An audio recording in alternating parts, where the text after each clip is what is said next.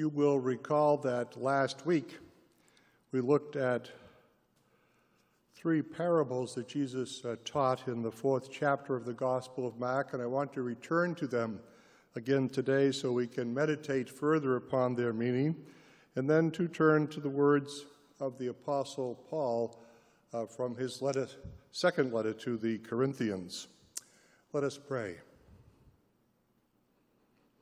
Gracious and loving God, you have given your word with a capital W, the Word of God, that our lives might be transformed and our lives find deeper meaning, that our hearts may be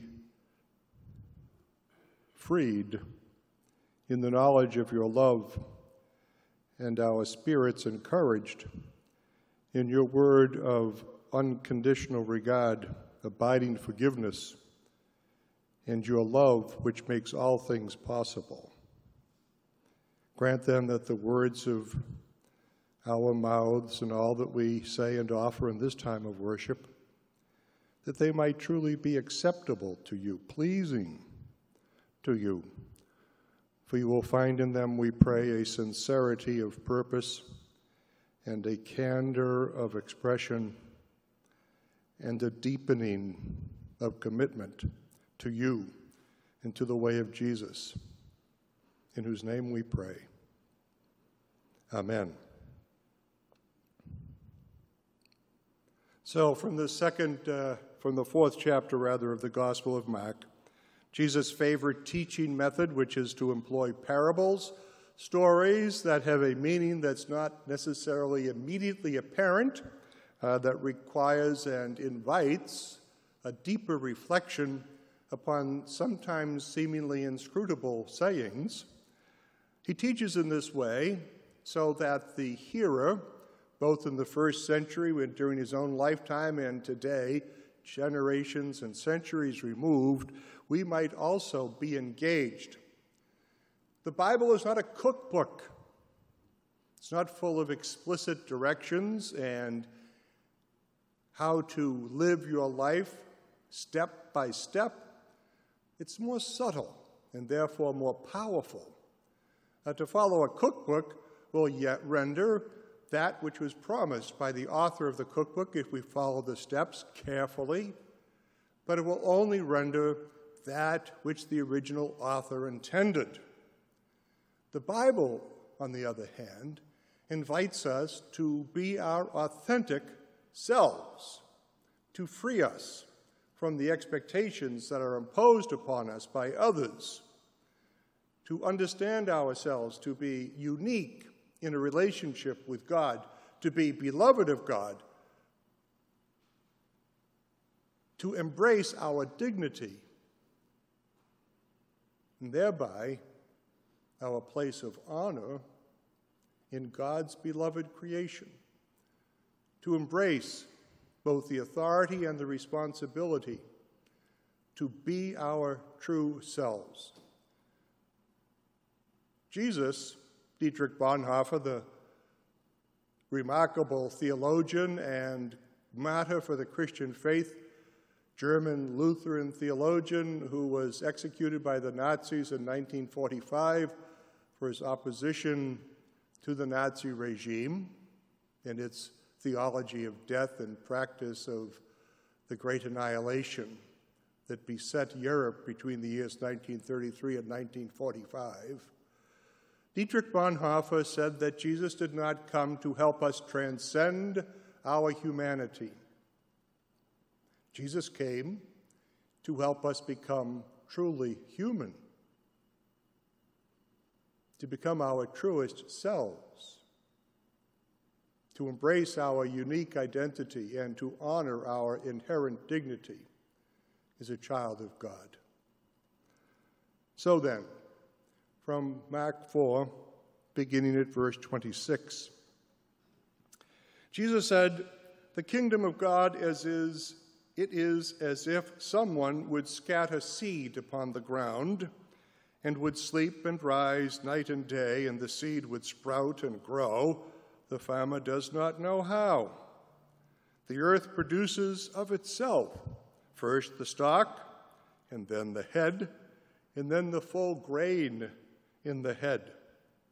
But when the grain is ripe, at once the farmer goes in with his sickle, because the harvest has come. Jesus then said, "With what can we compare the kingdom of God? What parable will we use for it? It is like a mustard seed, which when sown upon the ground is the smallest of all the seeds upon the earth.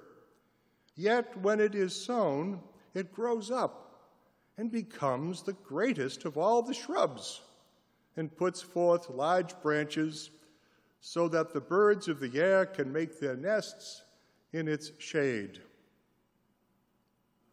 With many such parables, Jesus spoke the word to them as they were able to hear it.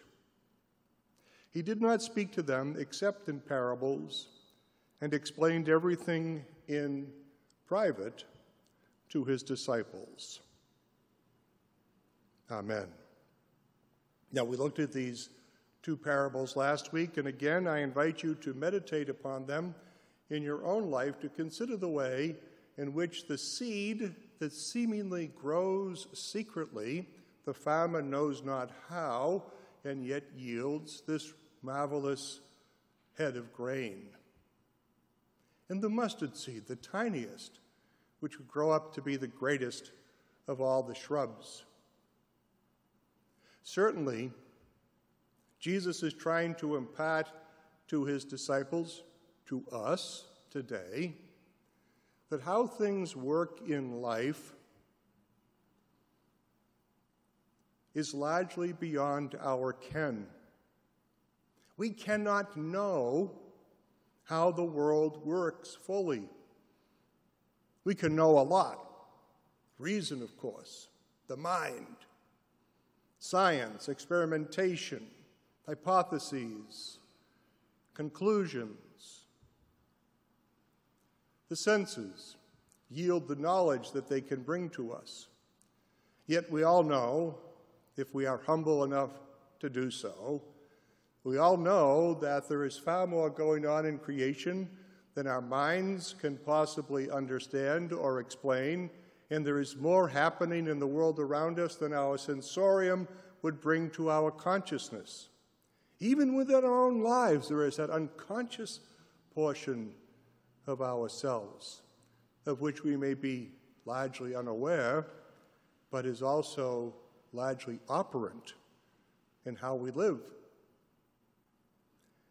And so Jesus, I think, is calling us to a deep sense of humility in knowing that we are the creatures of a God, a creator, who is benevolent and loving, who provides everything that we need, doesn't provide everything that we want, although some of us, many of us, our culture suggests that we might possibly live as though we can have everything that we want. But when we do so, of course, many do not get what they need for living. But this God of benevolence, of a theology of abundance which provides for all of God's creatures, they have the humility to understand that we are engaged with one who is far beyond us, who is totally, completely different from us, one upon whom we are dependent, but upon whom we can depend, because God is faithful. This theology, of course, suffuses the Scriptures, and particularly the teachings of Jesus, and is expressed in the writings of the Apostle Paul. Paul, of course, is the great apostle to the Gentile world. He is the one who takes the story of the life, the death, the crucifixion of Jesus and broadcasts it to all the world, not simply to the Jews, of whom Jesus was a member of the great history of the covenant of God with the people of Israel, but now is an opening, a widening of that covenant, as was promised in Isaiah, that the covenant would be open to all God's people. And in opening that covenant to all God's people, Paul seeks to articulate in a way that is understandable for those not raised in the traditions of Judaism, the power of this resurrection event and its relationship that it establishes between this world and the next, or perhaps not the next, but between this visible world and the invisible world which exists along beside it, that which is present but not known to us. And how those of us who live in this visible world are somehow intimately, in a way we can never possibly understand, deeply connected to that invisible world in which we will finally find our truest selves. And so in the second letter that he wrote to the Corinthians, Paul is dealing with a lot of conflict. The Corinthians, in fact, have begun to doubt Paul's authority to speak and to preach about Jesus. And he is writing in large measure to defend himself and his authority, having come directly from the resurrected Christ. And he's articulating here this idea, which he expresses later in the letter, as this mortal nature must put on immortality and this temporary nature must put on permanence. That this which is fleeting will become eternal in heaven. And we can live in great assurance of this because of the resurrection of Christ. And then here in the 5th chapter, beginning at verse 6, he picks up. This is why this great assurance that the mortal nature must put on the immortal and this perishable nature must put on the imperishable. This is why we live with such good cheer, courage. You will not see us drooping our heads, dragging our feet. Cramped conditions here, limited prospects now, will not get us down. Trouble today will not defeat us. They only remind us of the spacious living conditions in the realm of God. It is what we trust in, but do not yet see, that keeps us going. Let me repeat that. It is what we trust in, but do not yet see, that keeps us going. Or in the words of the King James Version, for we walk by faith and not by sight. Do you suppose a few ruts in the road, rocks in the path, impediments on our way are going to stop us? When the time comes, we will be ready to exchange exile for homecoming, when we will be rendered into the presence of God. It's that confidence that comes, not from what we see, but from the faith which instructs our lives because of the resurrection of Jesus Christ, Paul says. For we walk not by sight, but by faith. It's very easy to become discouraged in life, yes? So many setbacks, so many disappointments, the way in which the world seems to be changing at a rate that is exponentially expanding, increasing, all of the ways in which our lives have been turned upside down and inside out and back again in the last 16 months with the pandemic and the gross inequality revealed in the aftermath economically and the the rampant institutional endemic nature of systematic racism in our society, all the ills that have been revealed as we pulled back the layers exposed by the outcome of the pandemic and its response, things we feel discouraged. How will we carry on? But, says Paul, we do, because we know that God, even in the experience of Jesus, resting, lying, moldering in the tomb, and in the words of the Apostles' Creed, descending into hell, will be raised by God on the third day and descend into heaven, that is to say, into the presence of God, into the realm, the reign of God's justice and of God's peace. This is what makes it possible for us to carry on in the face of disappointment, discouragement, and the dis-ease with which we live so much of our lives. This past week, we have evidence of the power of people who band together to make a different world. First, the Clean Slate Bill, passed by the House and by the Senate of the General Assembly, was signed into law by Governor Lamont. It was years in the making.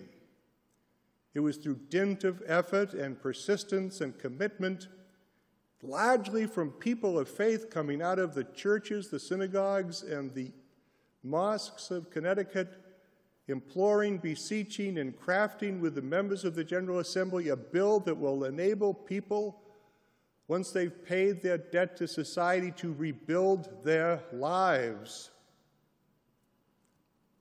Or the fact that the General Assembly's bill was passed by the governor, which will provide for Bridgeport its fair share of state funding for education, which it has not received for generations because of the inequitable funding formula employed for all these years.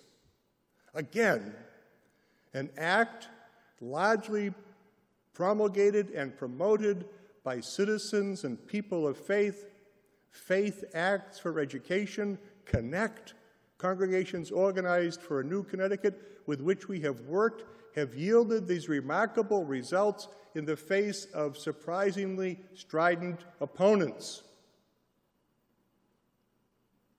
Margaret Mead said that never doubt that a small band of thoughtful, committed citizens can change the world. Indeed, she said, it's the only thing that ever does. I love that. Never doubt that a small band of thoughtful, committed citizens can change the world. Indeed, it's the only thing that ever does. Her wisdom as an anthropologist, one who studied human cultures across the ages, and the wisdom of the Apostle Paul of never giving up because of the great promise that God is always with us and for us, Jesus' deep insight of the seed growing secretly, that we not become daunted and overwhelmed by the odds against us, but deepen our resolve and find in each other the courage and in our relationship with God the power by which, as members of a small band of thoughtful and created citizens, we can build a more just world, a new Connecticut. Thanks be to God. Amen.